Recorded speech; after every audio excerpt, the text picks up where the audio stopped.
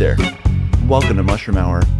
Today on Mushroom Hour, we're excited to be joined by Gabrielle Cerberville, aka Chaotic Forager.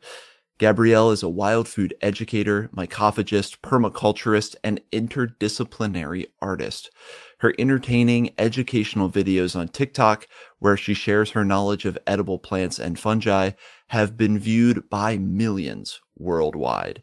She has lectured extensively on the importance of ecological awareness and land knowledge, and believes that ethics and knowledge must go hand in hand to support a sustainable future. I'm excited to learn more about this dynamic personality who gets me even more stoked about foraging. Gabrielle, thank you so much for coming on the show. Thank you so much for having me. This is going to be really fun. I'm so excited to get to talk to you.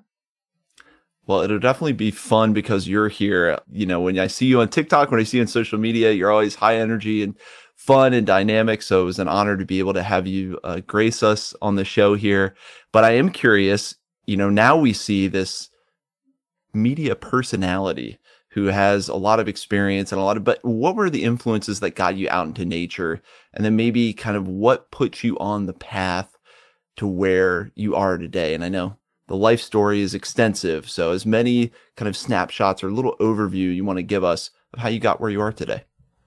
For sure. Yeah. So I grew up in the Pocono Mountains in Pennsylvania. So I grew up 20 minutes away from anything that could be considered commercial, just barefoot in the forest. That was it. Me and my younger brothers running around, getting into trouble, exploring. And when I was really small, my first experience with wild food was actually blueberries. So blueberries grew all over the marshland that our home was situated nearby. And a neighbor pointed them out to me and said, "Hey, these are wild blueberries. You should try them." So I understood how to identify them and got really, really obsessed with just sort of trying to identify every stage of their development and making lists of where the best trees were. And there were just so many things that went into my little 5-year-old brain about like what I wanted to do and how I wanted to get to know this plant. And that's kind of the approach that I've always taken with getting to know a new organism, just trying to spend as much time with it as possible and do a lot of experimentation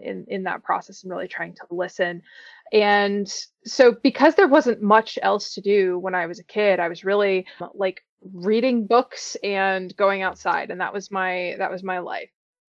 And as an adult, I moved to Indianapolis, no offense to Indianapolis, but I really hated living there. It was in the city.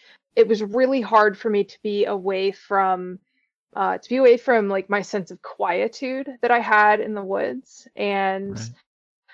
I really, really struggled with that. So I had to find ways to get outside. And it took me a long time to sort of like remember who I was. We spend a lot of time in our 20s like trying to figure out who we are anyway, but so much of that comes down to remembering who we are, like what really drove us, what spoke to us as children. So I started spending more time out in the forest, and that's when I discovered mushrooms. That was the critical moment of discovering the mushrooms. And I am always impressed how much you know about all kinds of organisms. For me, I get blinders on about fungi, but you know so much about plants and make commentary about animals.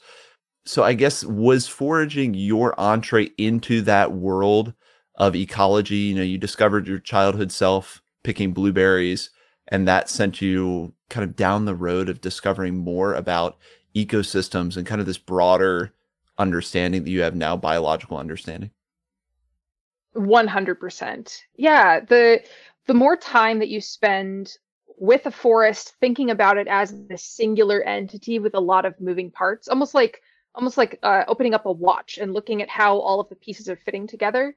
The more time you spend out in the forest, the more parts of that you're going to see, and the more you're going to understand how it all clicks together so that it works as this singular organism, which I guess is sort of a deep ecology approach, but that's the way that I've always understood the natural world and how we fit into it.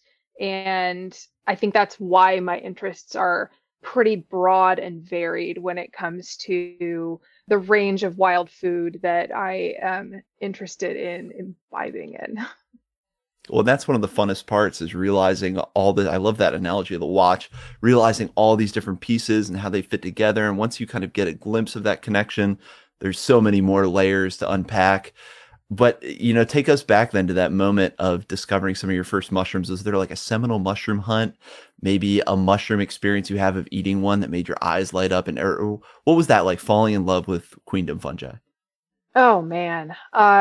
That was a sort of a lengthy period of time. I had a lot of kind of rough stuff going on in my life when I was 25, and I would escape to the forested areas that I could find in Indianapolis. And one of them was this really great little pocket park called Holiday Park. And I was trail running there one day in the fall, and I saw these huge clumps of mushrooms, and I was like, I've never seen anything like this before. What the hell is that? So I don't know what possessed me to take out my phone and snap some pictures, but I really wanted to know what they were. And I joined a Facebook group because somebody had recommended doing that after I posted some pictures on Instagram, not really knowing what I was doing. And some very nice, very respectable people on the Indiana Mushrooms Facebook group just answered my questions, and they told me what my mushroom was. Somehow they were able to identify it, even though I didn't give them any upskirt photos. And I did the thing where, you take a picture that's like 7 feet away and kind of blurry because I didn't know how to take a picture in the woods. And somehow Derek Talkington, bless his soul, he figured out what I had. And he said you should compare it with this. I think at the time it was Armillaria tabescens, although that's been reclassified to Des Armillaria caspitosa now. So I took some home.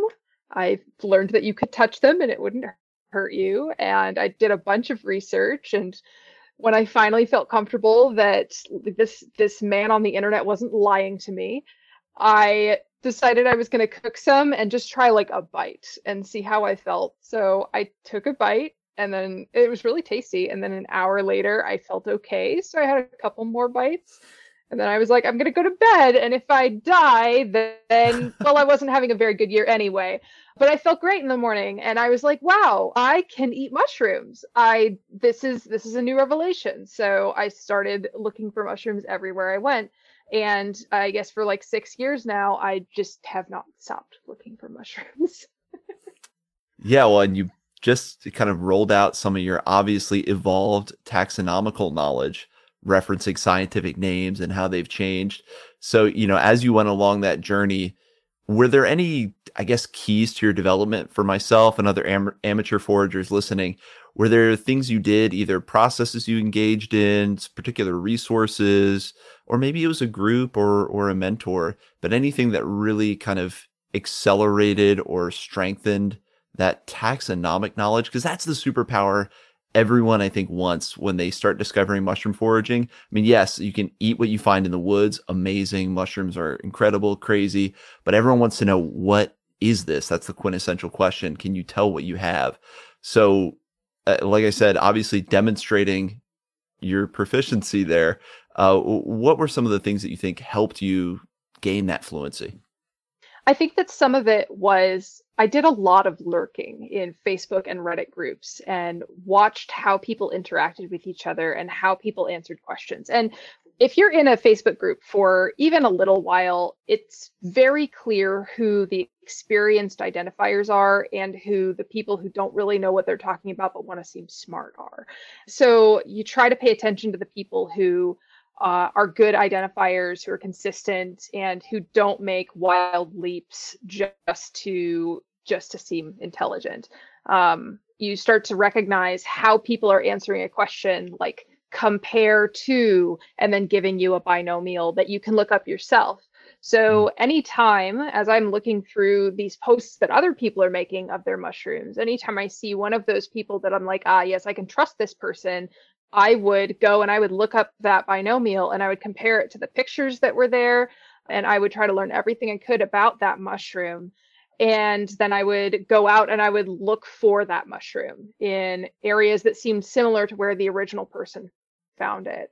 So I did a lot of work on my own because I certainly felt pretty self-conscious about my lack of knowledge at that point, but I understood that there was a lot of knowledge to be had just from observing how experienced people did things.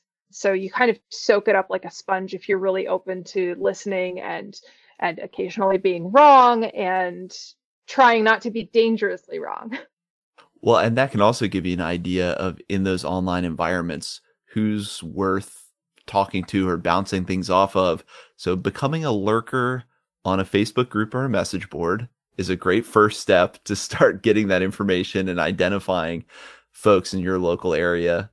I love that. And then I think I know the answer to this, but would you say now that you've kind of gotten all of this knowledge that you're like, obviously wild food, gourmet, you love eating what you find, but have you found yourself also researching unheralded mushrooms and just kind of an interest in everything at this point? Because I know that's kind of a bifurcation out there that more and more is getting dispelled as I talk to people. It's like, no, most people are into the food and the science. Have you found that true for yourself? You're just kind of interested in all the fungi you're finding.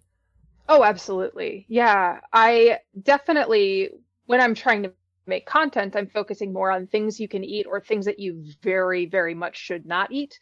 But when I'm just out in the forest and I see a mushroom, I want to know what it is. I want to know that I'll be able to recognize it again when I see it again. I do a lot of just like picking mushrooms and looking at them, or my partner bought me a microscope last year for Christmas, and so that's been so much fun to get to play with and get to get even deeper into understanding some of those morphological characteristics that are not visible to the naked eye. Things like looking at the spores and looking at the shape of the spores. So that's been really cool.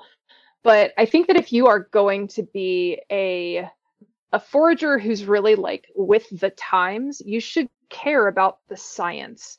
Because if you understand a little bit about mycology, about mycological science, and about food science, then you're going to be a lot safer overall.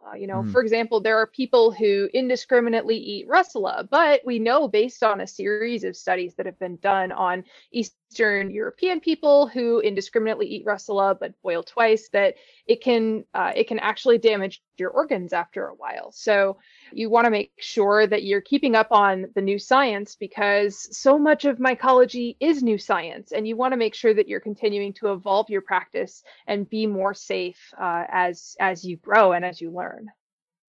Yeah, I think that's great words of wisdom, is that more comprehensive view of mycology and mycophagy, and really kind of keeps you safer, even if your primary interest is foraging for your belly.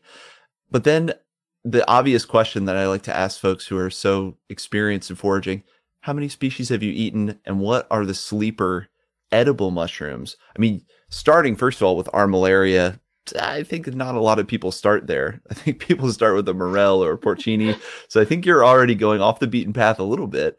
But if what is the ballpark of how many species you think you've eaten, and what are some ones you really enjoyed that don't get a lot of attention or you would have never thought of? Okay, this is an interesting question because I actually don't know. If I could go back, one of the things I would do is start keeping a list of all of the mushrooms that I've eaten. But it's certainly in excess of 100 and probably more than that. There are a lot of edible mushrooms. If we're going species to species, Yeah. there are a number of things where you've got a different subspecies or something. And I've had mushrooms from different parts of the country too. So it's not like all mushrooms I've found in Michigan and Indiana and Pennsylvania. So there are a lot of different things there.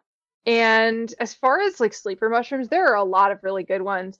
I will say that I think a genus that gets slept on a lot is Talopolis, which are bitter boletes, or often called bitter boletes, but not all of them are bitter. And some of them are really good. In particular, I'm thinking of Talopolis albuator, which is sometimes called the black velvet bolete. They are beautiful. They're these gorgeous, they have these sort of like soft, very dark brown to black caps. and they taste almost like a slightly sweeter porcini. The trick is Ooh. getting to them before the bugs do. But I will say, I think that people should care a little bit more about Tilapalus and give it a little bit less shit because not every Tilapalus is bitter. In fact, I should probably make t-shirts or something that just say like Belit liquor because I'm always out there in the forest, like slicing off the base of my mushroom and sticking it on my tongue because you can't judge a Tilapalus by its cover. Oh, there's so many potential T-shirts in there. Put respect on There's so Tylopolis, many. Belit Liquor. You just gave us a lot, a lot of great meme ammunition there. Well, and I know one of the mushrooms that I saw you kind of explode into our collective consciousness was the puffball, Calvacia. Talk about your relationship with the puffballs, and maybe share with us, some of the preferred ways of preparing or preserving. I don't know if you can preserve puffballs very well. I don't usually find enough to try out different preservation methods. But yeah, tell us about a little bit about your love story with puffball, or let me know if I'm overblowing that.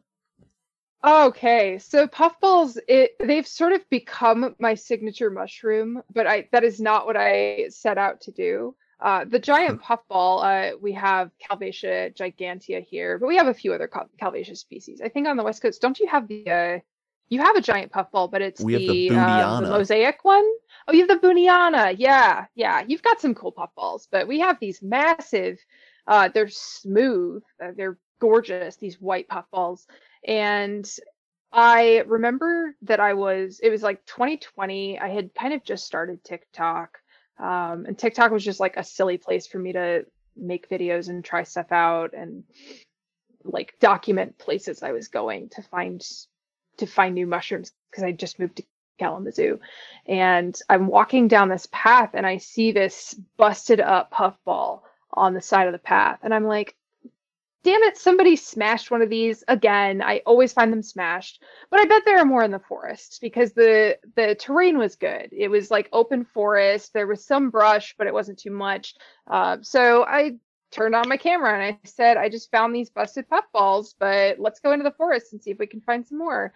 And I happened to find two very nice, very large ones. And I think that it's a few things about puffballs that have sort of like captured the public's interest. First of all, they look crazy. They don't look like Yeah. something that should be real. They don't look like they should be growing out in the forest. They look like alien volleyballs. They look like there's something wrong with them. You would probably stay away from them thinking that you're going to be part of like the Alien versus Predator franchise if you get too close. Alien But volleyballs. I love it.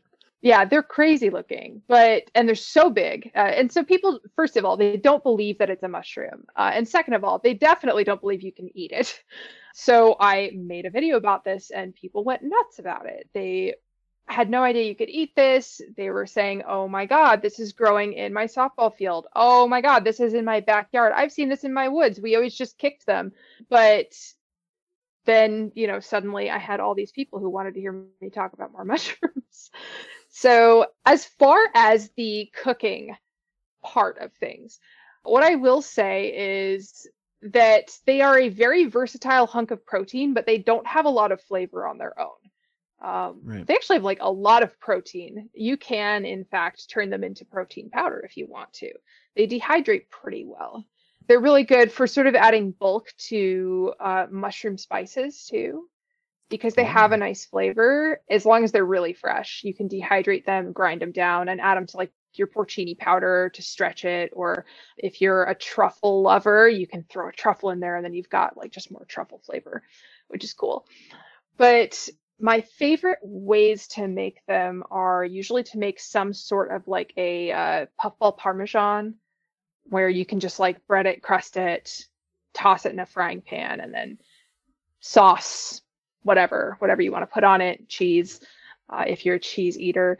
But last year I spent a long time kind of perfecting my puffball pizza recipe because there are a lot of puffball pizza recipes out there and 85% of them don't work. You Mm. just end up with like soggy, sad, sock tasting pizza. Oh no. Um, But what does work is slicing thick slices, dry frying them with a little bit of salt on both sides until they've reduced a fair bit, and then throwing them on a hot pizza stone in the oven with your toppings. That is the closest to pizza dough that I've been able to make them. So if you want to do the famous puffball pizza, that is the trick. You have to cook it dry fry with salt, let it the moisture out, and then stick them in the oven so that you don't end up with like soggy, wet pizza. That was the recipe I hope we teased out, because when I saw that on your page, I was like, all right, next time I find a puffball, we have to do this. It's mandatory. So thank you for sharing that. That is one of those that just inspires imagination and versatility. But then I'm sure for a lot of folks listening, I really appreciate that idea of like the powderized, extending some of your other powders. And there's probably someone listening who's like, oh, I'm going to make puffball protein powder. That's going to be the new thing. I appreciate you sharing kind of all those wonderful, versatile ways to use our favorite Calvacia. And, you know, I'm always curious too about that evolution, because we know that finding the mushrooms is like, I don't know, more and more I'm thinking that's like 30%, 40% of the foraging experience. So much it comes down to the cooking and preservation. And admittedly, that is the area that I kind of have the least skills with. I'm like pizza, pasta, I'm pretty limited. So folks like yourself are doing these more out there preparations and really thinking about it. I mean, were you someone who was already interested in cooking, kind of had those skills already? Did you just get into it? Or talk about that evolution a little bit of how you expanded your culinary preparation and preservation techniques. Yeah, so I've always loved to cook. I love food. My family is very like food centric. We're Puerto Rican, like we love food. There's always a lot of food around. But when I started working with wild ingredients, it became clear pretty quickly that you had to treat some of them differently, because they're not just substitutes for things you can get in the grocery store. They're very much their own thing. This idea of like substitutionary thinking with wild food, like it doesn't always work, you know? And then people will say that something is bad, but it's because they tried to treat it like something it wasn't. So I had to learn a few different techniques for working with different kinds of mushrooms. I really got into things like different types of fermentation, different ways of like drying certain types of mushrooms that do well dried. Finding the best way to prep a mushroom for the freezer can be something that varies from species to species, you know? So you might not want to dehydrate your chanterelles, because if you try to rehydrate them after that, the structure is just really ruined and the texture is bad. But you can dehydrate them and you can grind them into powder and throw them in soup, and they're a nice thickener and a flavor additive. I've also heard that freeze-dried chanterelles are really good, but for some reason, dehydrated ones, it just doesn't work. You know, some mushrooms do better if they're pickled over a long period of time. Some mushrooms do well if you do nothing to them and you just throw them in a bag and you throw that bag in the freezer and you pull it out whenever you need mushrooms. I've found that that is definitely the case for things like Butyribolides frostii or a frostbolete. They do not like it if you add oil and then throw them in the freezer. They just disintegrate. So a lot of it is trial and error. And you have to be okay with a little bit of waste to find the balance and to find like what's going to work. Yeah, that's really interesting to just try putting them in the freezer like that. So giving us a little more inspiration to just try things out and see what works. I mean, God, that's probably a theme of this entire podcast. That's how we're learning more about mycology in general, is people just trying things out and seeing what works. Why wouldn't that apply to foraging and wild food? And then most recently, has there been a recipe or a preparation just, you know, in recent memory that you've come across that's been like a revelation for you, or one that you really like right now, you know, a certain mushroom with a certain preparation that you just find yourself going back to that you want to mention? Man, there are a few. Heritage food is really important to me. Making food that connects to my family's history, to my history, that's really meaningful. And I also, in my artistic practice, I work with food. I work with foraged food and sound. So I've been spending a lot of time doing these things that I call audio dinners or sound dinners, Mm. where I will create a huge foraged meal with multiple courses and create a track to go with each of those different courses, which has been super fun. I've done a couple of them so far. I just finished one up at United Plant Savers a couple weeks ago, actually 1 week ago. But yeah, it's been really fun. But while I was out there, I did a lot of that experimentation. And one of the recipes that I've been kind of tweaking and trying to perfect over time is actually one of my grandmother's recipes, which is her arroz con pollo. And I use chicken of the woods instead. And so I have to treat it differently than I would treat like chicken legs or something like that. You can't add oil at the beginning. You have to work a little bit differently with some of the spices, but it comes out tasting really fantastic. And it has a very different kind of feeling because it is food that was at one point foreign and now isn't because it's using ingredients that come from where I live. So it's a nice way to kind of pull together these different parts of my own identity, and to be able to share that with people is really rewarding. Yeah, absolutely. And that's actually one of the questions I had, which was how this whole experience you've gone on. And I definitely want to talk about that social media explosion, but that experience you've gone on in your relationship that's developed with wild foods. And you even mentioned, having a rough spot in your 20s, which I think everyone can relate to. But that idea that this has somehow helped you reconcile parts of yourself and parts of your heritage, I was curious about that. And it sounds like that's definitely, that's definitely the case, that this process has helped you, rediscover yourself, but also reconcile all these different parts of yourself and maybe find some more affirmation and maybe self-love along the way. Definitely. Yeah. Well, I don't that's think that's an experience that's unique to me either. I think that most people, when they connect with the place that they live, they find a deeper sense of grounding and of community within that. Yeah, and I think that's really well said. But tell us about Kalamazoo then, because now you're in Kalamazoo, Michigan. We were saying before the podcast, like more than a funny name, it's a real place. So tell us about Kalamazoo, the habitat, the forage landscape. It sounds like this is kind of a recent move just in the past couple of years.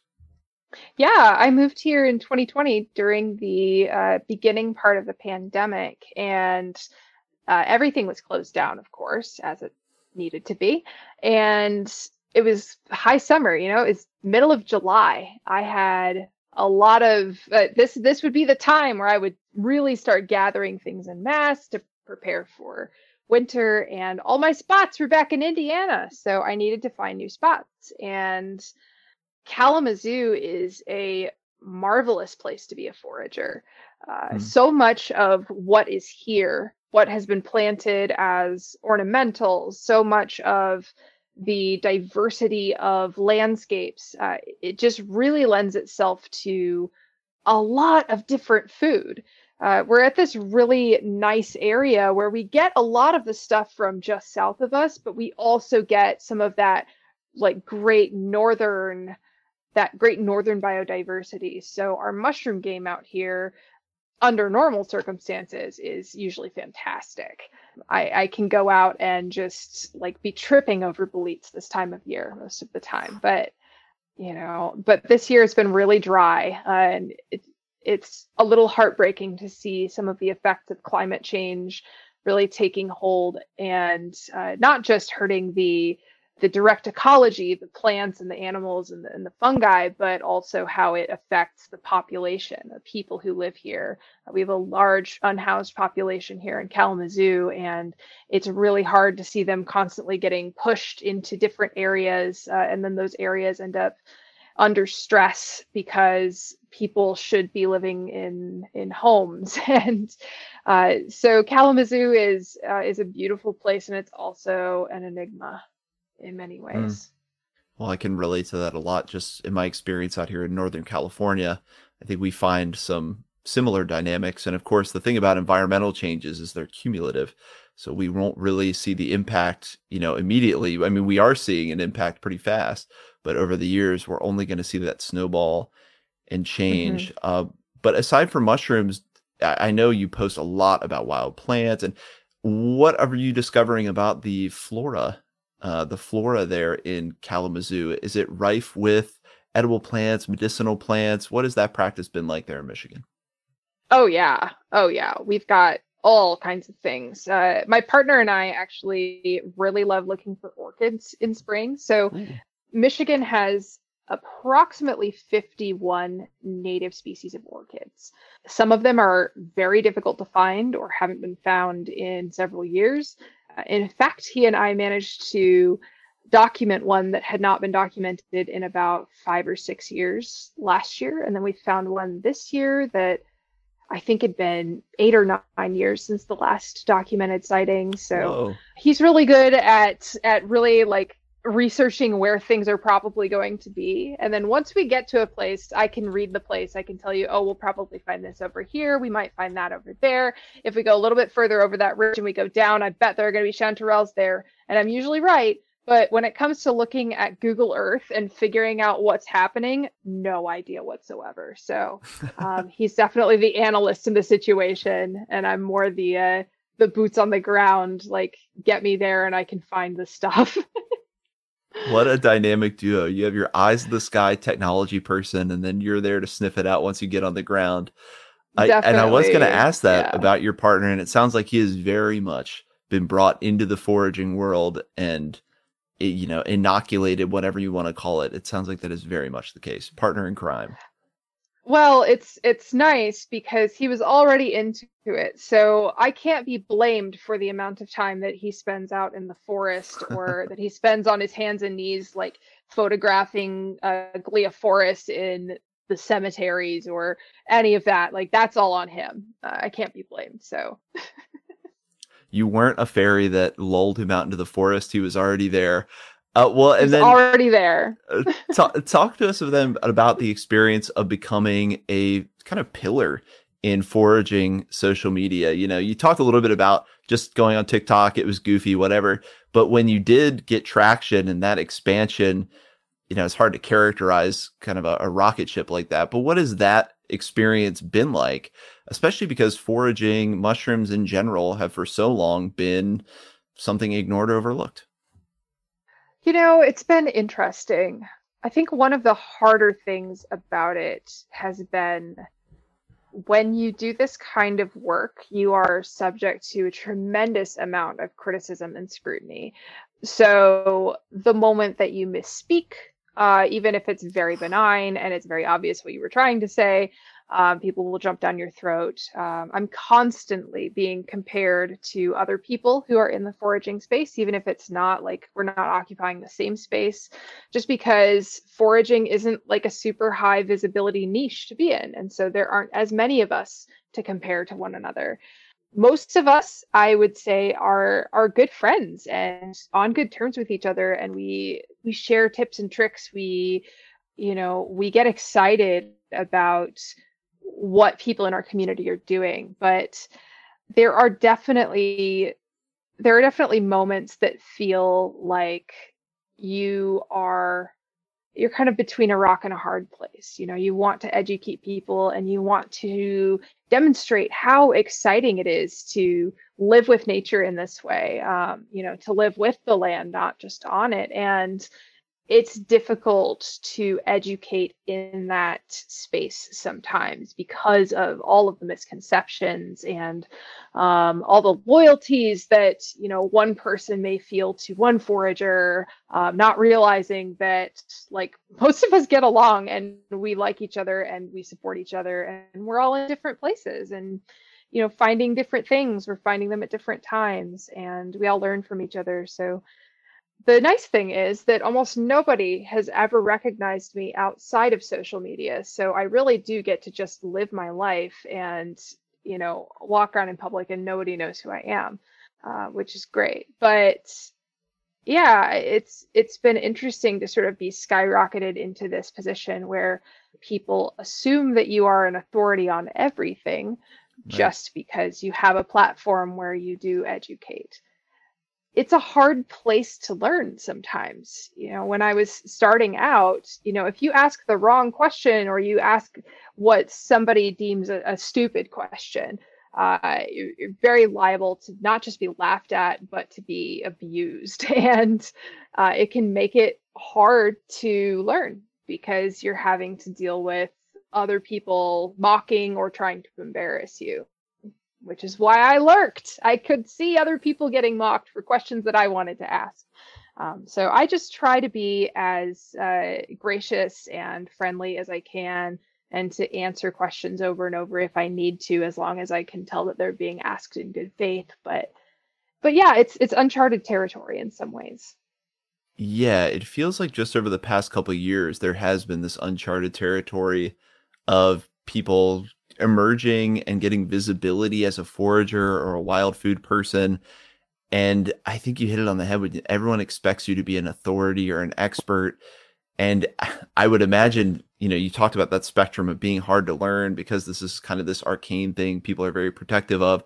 But then as you get more visibility, it kind of gets more so because then people don't want to share. They want to mock you even more. Oh, you have this platform that you've developed just by sharing your authentic self and you don't know XYZ. Well, now it's like even more of an indictment of who you are when Mm-hmm. when I watch someone like I watch your content or any of the folks who are big on TikTok or Instagram and foraging, I hope people see it more as a call to action because I feel like you're trying to pull people out into the woods to share stuff, get involved. It's not like, look at me and how great I am.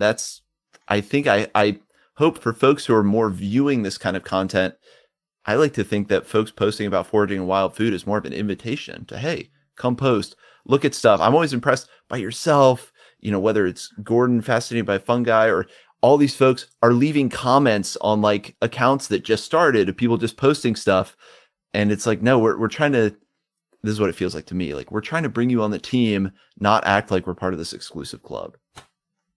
Yeah, and it's not this exclusive club, or it doesn't have to be. At least I've Yeah. found on TikTok, like we are not an exclusive club. Like, there are people that I consider like far more authoritative than me that have 400 followers, and maybe just like don't quite know how to make the content that gets the views. But like that doesn't matter. You know things and you can share things, and that's great. There are people who have a lot more followers than I do that make a lot of mistakes in their content that are sometimes kind of dangerous, and you've just gotta be open to people practicing foraging. It is a practice. Yeah. It's not an opportunity to just show off all the time. I am always learning. I am always trying to pick up new skills. I've learned about several new plants and several new mushrooms this year because you're never done learning. I'm demonstrating a practice of being with nature in my TikToks. And I sometimes get details wrong. For example, I made a video earlier this year about May apples, and I said you cannot ripen them on your countertop. It doesn't work because the methods that I tried had never worked. And then I Hmm. had a couple people in my comments go, try this. This works. And I did. And now I get to eat May apples because I learned something new. We're always doing that all the time. We're always learning about new plants, learning about new mushrooms, learning about new ideas of how you should harvest things. There's always so much to go on. It's kind of like medicine. It is a practice. It is something that you have to continue to do and you have to continue to learn about, and you're never done learning. It's an art. It's a practice.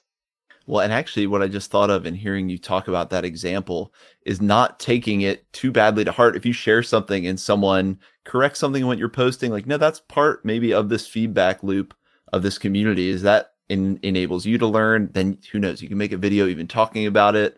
Like, look what I learned. But then on the other side, also for people who want to point out things or feel like someone got something wrong, maybe do it with compassion, or sometimes I do it with a question mark, right? Like, isn't this da da da? And you ask it instead of being like, "Rah, rah, rah," and being angry and trying to prove how right you are.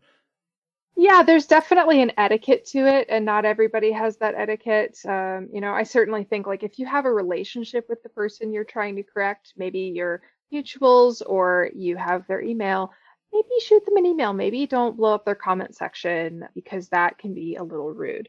And then that person can credit you in their correction. There are so many more polite ways of going about it than just info dumping in somebody's comment section. And wearing that as a badge of honor, keyboard commando. Well, you said something interesting before the show, which was TikTok is less about social media and it's more of entertainment media. Talk about that distinction and or what it means to post and share in that context. What does that mean? Yeah, sure. So if I make a post on Facebook, my audience is people that I know, hopefully, even a little bit, people that I have some sort of connection with. Right. If I make a post about like something cute my cat did, it's for my family, it's for my like extended relatives, some friends who know that cat. And, they're maybe going to like that, but it's because of the relationship that they have with me, not because that content is necessarily like stellar on its own. But when you get over to TikTok, you're not building a social network, you're building an audience. And hopefully it's an audience that wants to keep watching what you make. But there is really no good way for that relationship to be reciprocated unless they make content that you also like to consume and you become mutual somehow. But even that can feel very parasocial. So I have absolutely made friends through TikTok. I mean, I never would have gotten to know Gordon if it wasn't through TikTok or the Wondersmith or any of these other wonderful foragers that I have developed friendships with. But I'm not making content for those people necessarily. I'm making content for a broader audience to hopefully get more people to watch the video.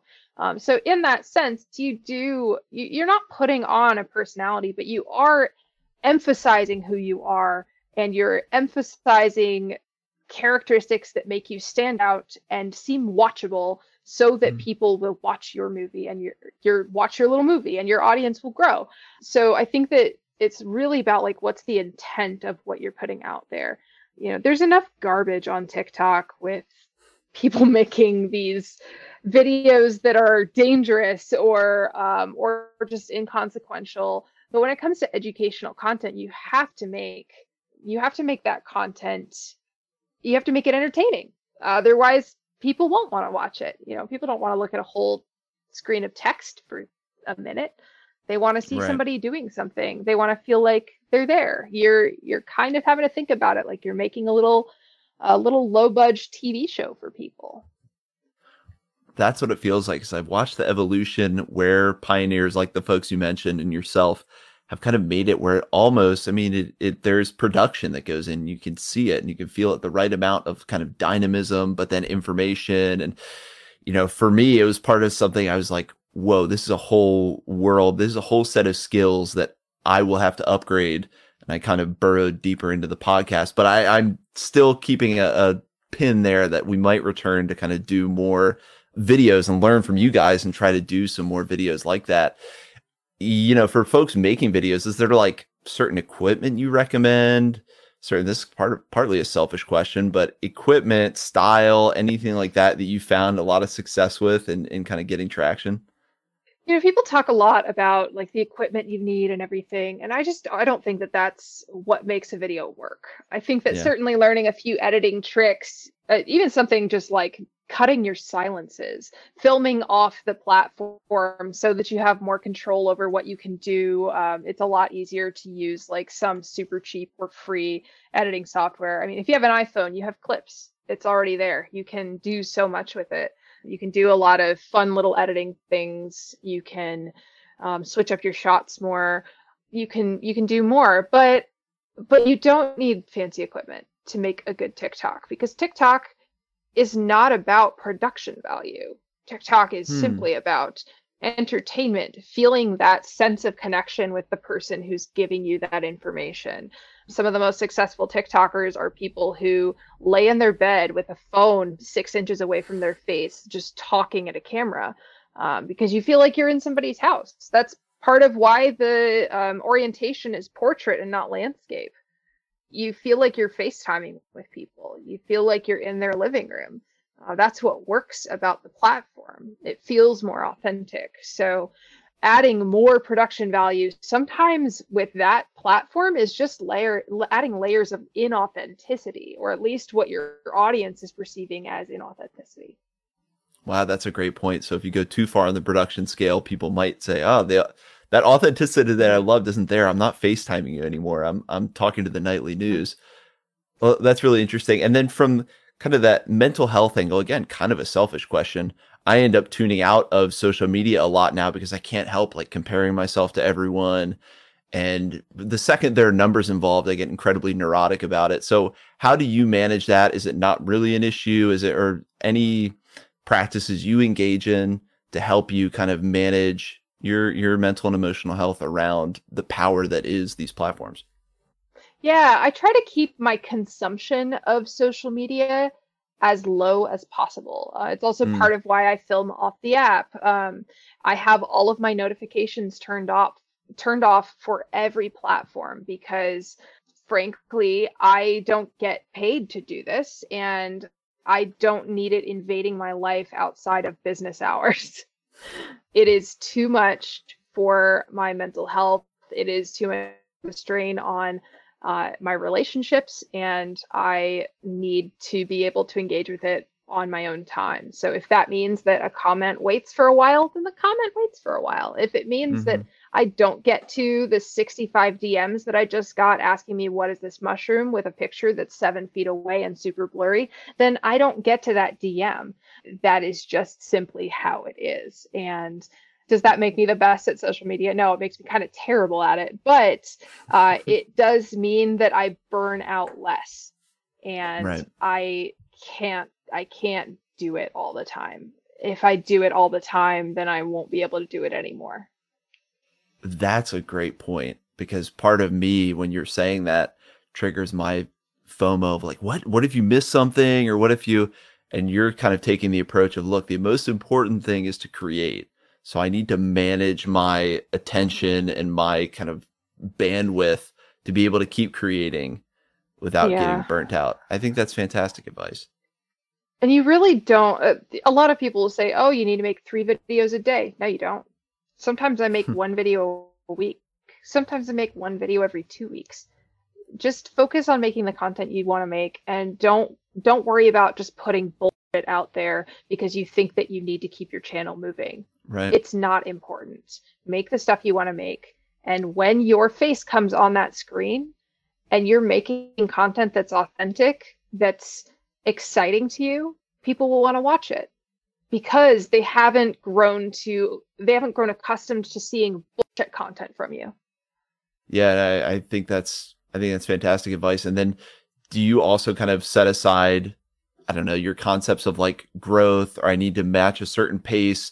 Basically, would you like to create this content no matter if you had 5 followers or if you had 5 million? Have you gotten kind of comfortable in that space? Yeah, I mean, I do like creating content for people. So I like it when people watch and engage with my content. I like when I can see the culture of the comments changing over time because my audience is learning. That is incredibly valuable to me. So would I put this much into it if I had 5 followers? Of course not. I have other things that I should be doing in that case. It wouldn't be a wise thing to spend all of my time on. But because of how I've been able to grow this channel, and I've been able to do certain things to make sure that I don't starve while I do it, I am able to pour myself into it to some degree. And because it is authentic content, it is what I love most in the world, getting to be outside and teach people about nature and connect that to my own creative soul. Done. Awesome. Let me do it forever. Right. This fits right in with who you are already. No changes needed. I guess outside of social media and foraging.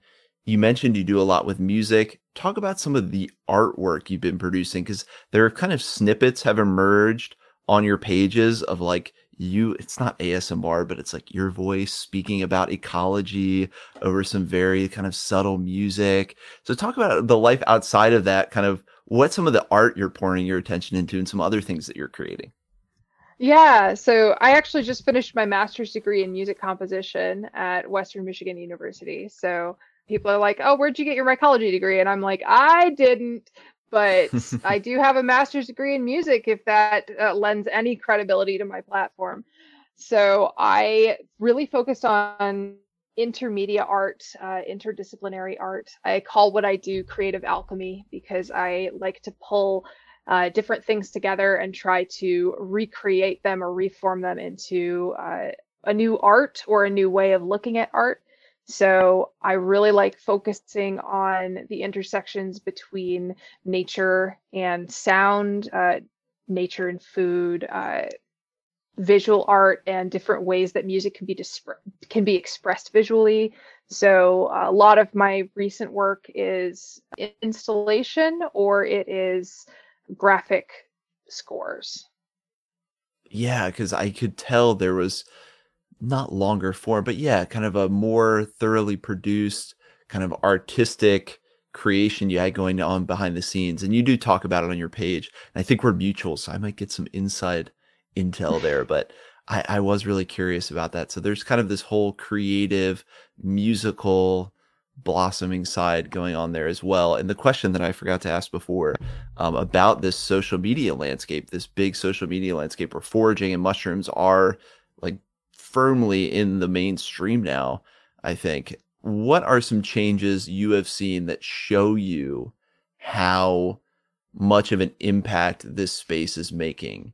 You know, I guess it might be something like a big magazine has reached out to you, or you mentioned something about foraging to someone who might not know who you are and they already know about it. Have you seen little cues that show like, wow, what I'm doing, what other creators are doing are kind of moving this culture forward in a way? Yeah, so something that I alluded to earlier was that I've noticed the culture in my comment section and in other comment sections of other mushroom people is changing. So you're probably very familiar with the sheer amount of mycophobic misinformation that just gets thrown around in everyday conversation if the topic of mushrooms comes up. So I do my best to dispel as much of that as possible. You know, people talk about, well, oh, I saw this brightly colored mushroom, it must be poisonous. Well, mushrooms don't really exhibit aposematism, so you can't use color as an indicator for toxicity.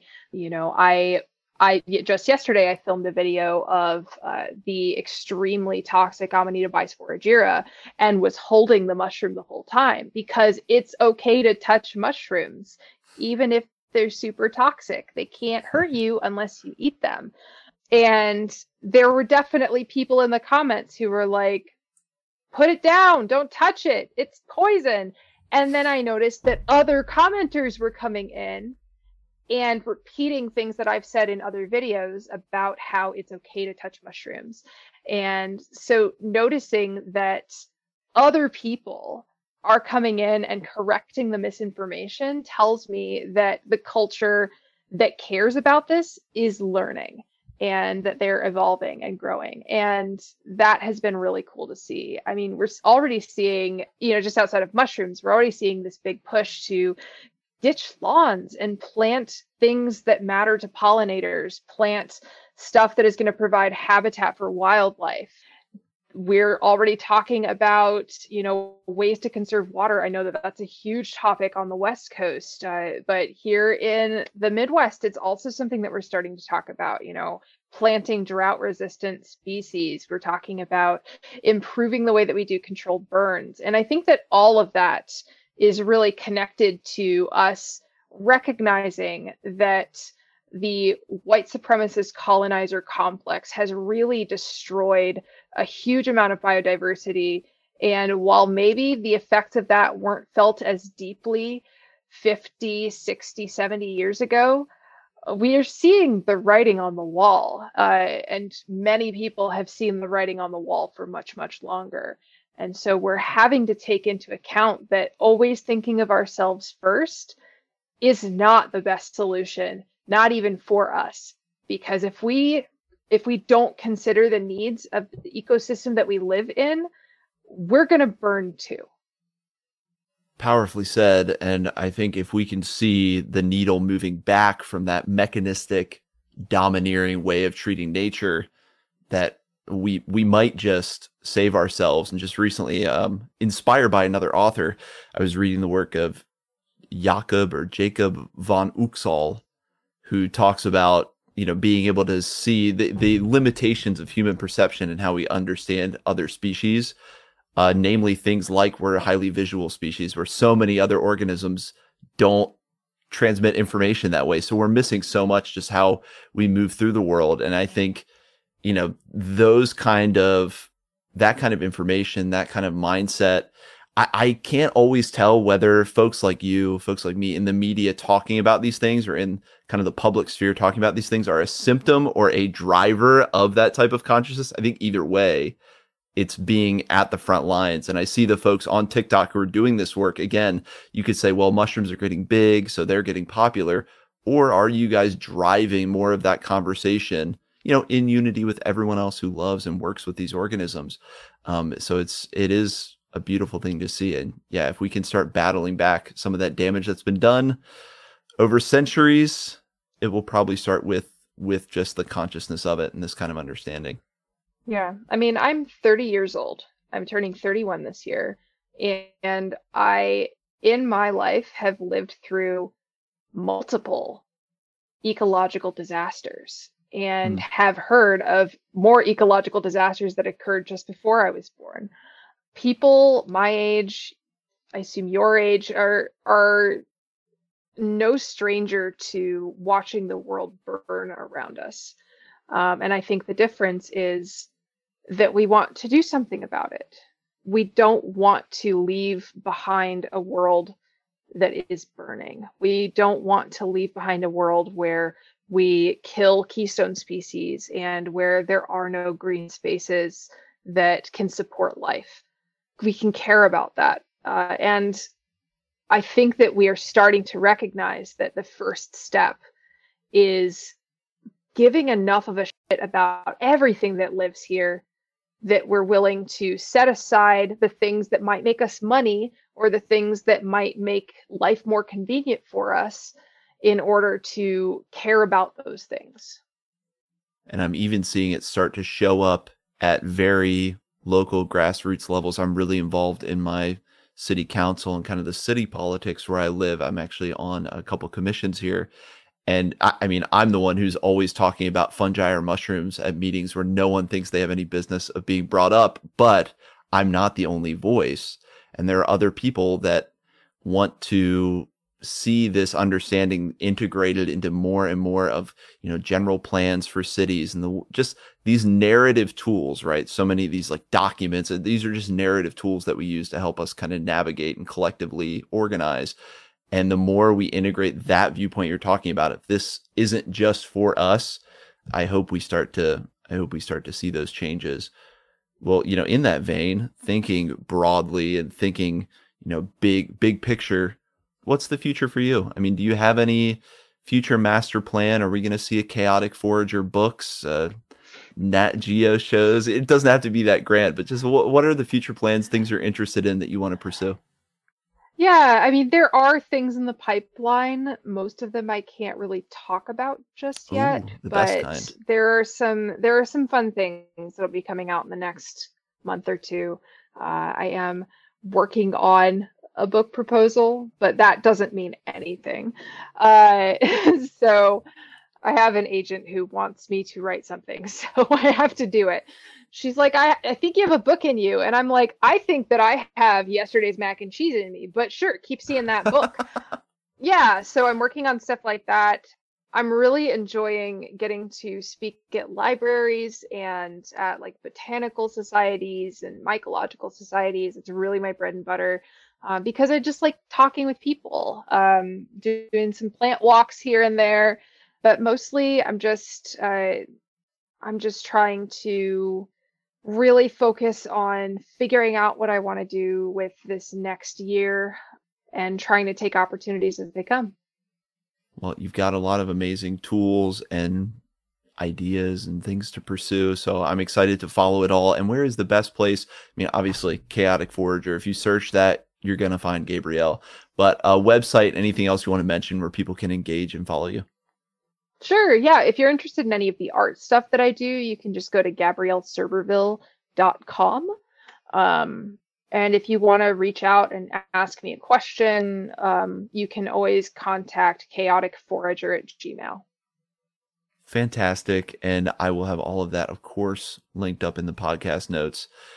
But yes, I highly encourage people, if you're listening to this, who probably already follow Gabrielle, but go follow her work. Go check out the music work. I think there's a lot there. I'm excited to see how that comes through because we're seeing more and more mushroom music. And I think you've definitely got the musical chops to bring through something amazing on that front. One would hope. Well, I'll round things up then with the 3 questions I like to ask all my guests. You've already given us so much, but I'm sure you're going to have some awesome answers here too. And the first one is a mushroom you love and why. And this could be edible, visual, whatever you love about it. And it does not have to be a favorite, but a mushroom or fungus that you love and why. Ooh, good question. I am going to say, I'm just going to give you my favorite mushroom because it's even the first better. one that came to mind. But this is very basic of me. It's very basic of somebody who's eaten like over 100 edible mushrooms and some things that probably aren't edible. But I really like a good chanterelle. What can I say? They're delicious. I like something that works in a sweet or a savory context. They're finicky, and they're one of the first like spring summer mushrooms that you find. And when you find them, it's just like you've found gold. So that is a favorite for me. We'll that alone is one of my the humble chanterelle. That alone, the fact that when you find them, they're these beautiful, bright, golden things in the duff. That alone makes them one of my favorite as well. So you can't go wrong with chanterelle. And then more broadly, we've touched on it throughout, but what is this relationship you've developed with fungi given to you? This can be lessons, this can be connections, new spiritual understandings, but this deep relationship you've developed with these organisms, and I mean, heck, you could even expand that to wild flora, plants as well. What is that relationship you've developed with these more than human organisms given to you?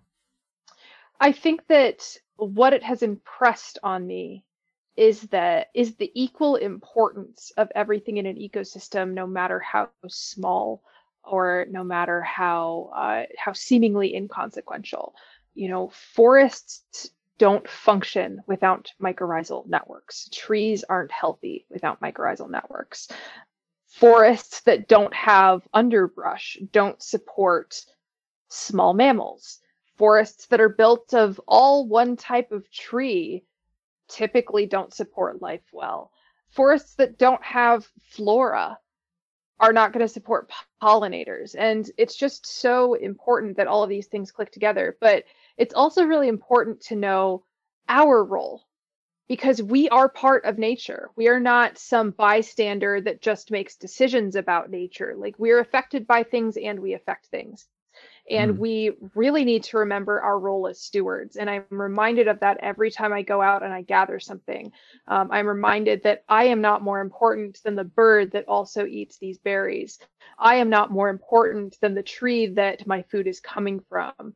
I am not more important than the needs of the entire ecosystem. And because of that, there's this sense of mutual respect that we have to have for one another. And that's why so many indigenous traditions really impress upon you the very wise value of asking before you take something, and of leaving something for others, and interacting with the plant and animal and fungal nations in ways that are respectful, so that we can all continue to help one another and coexist.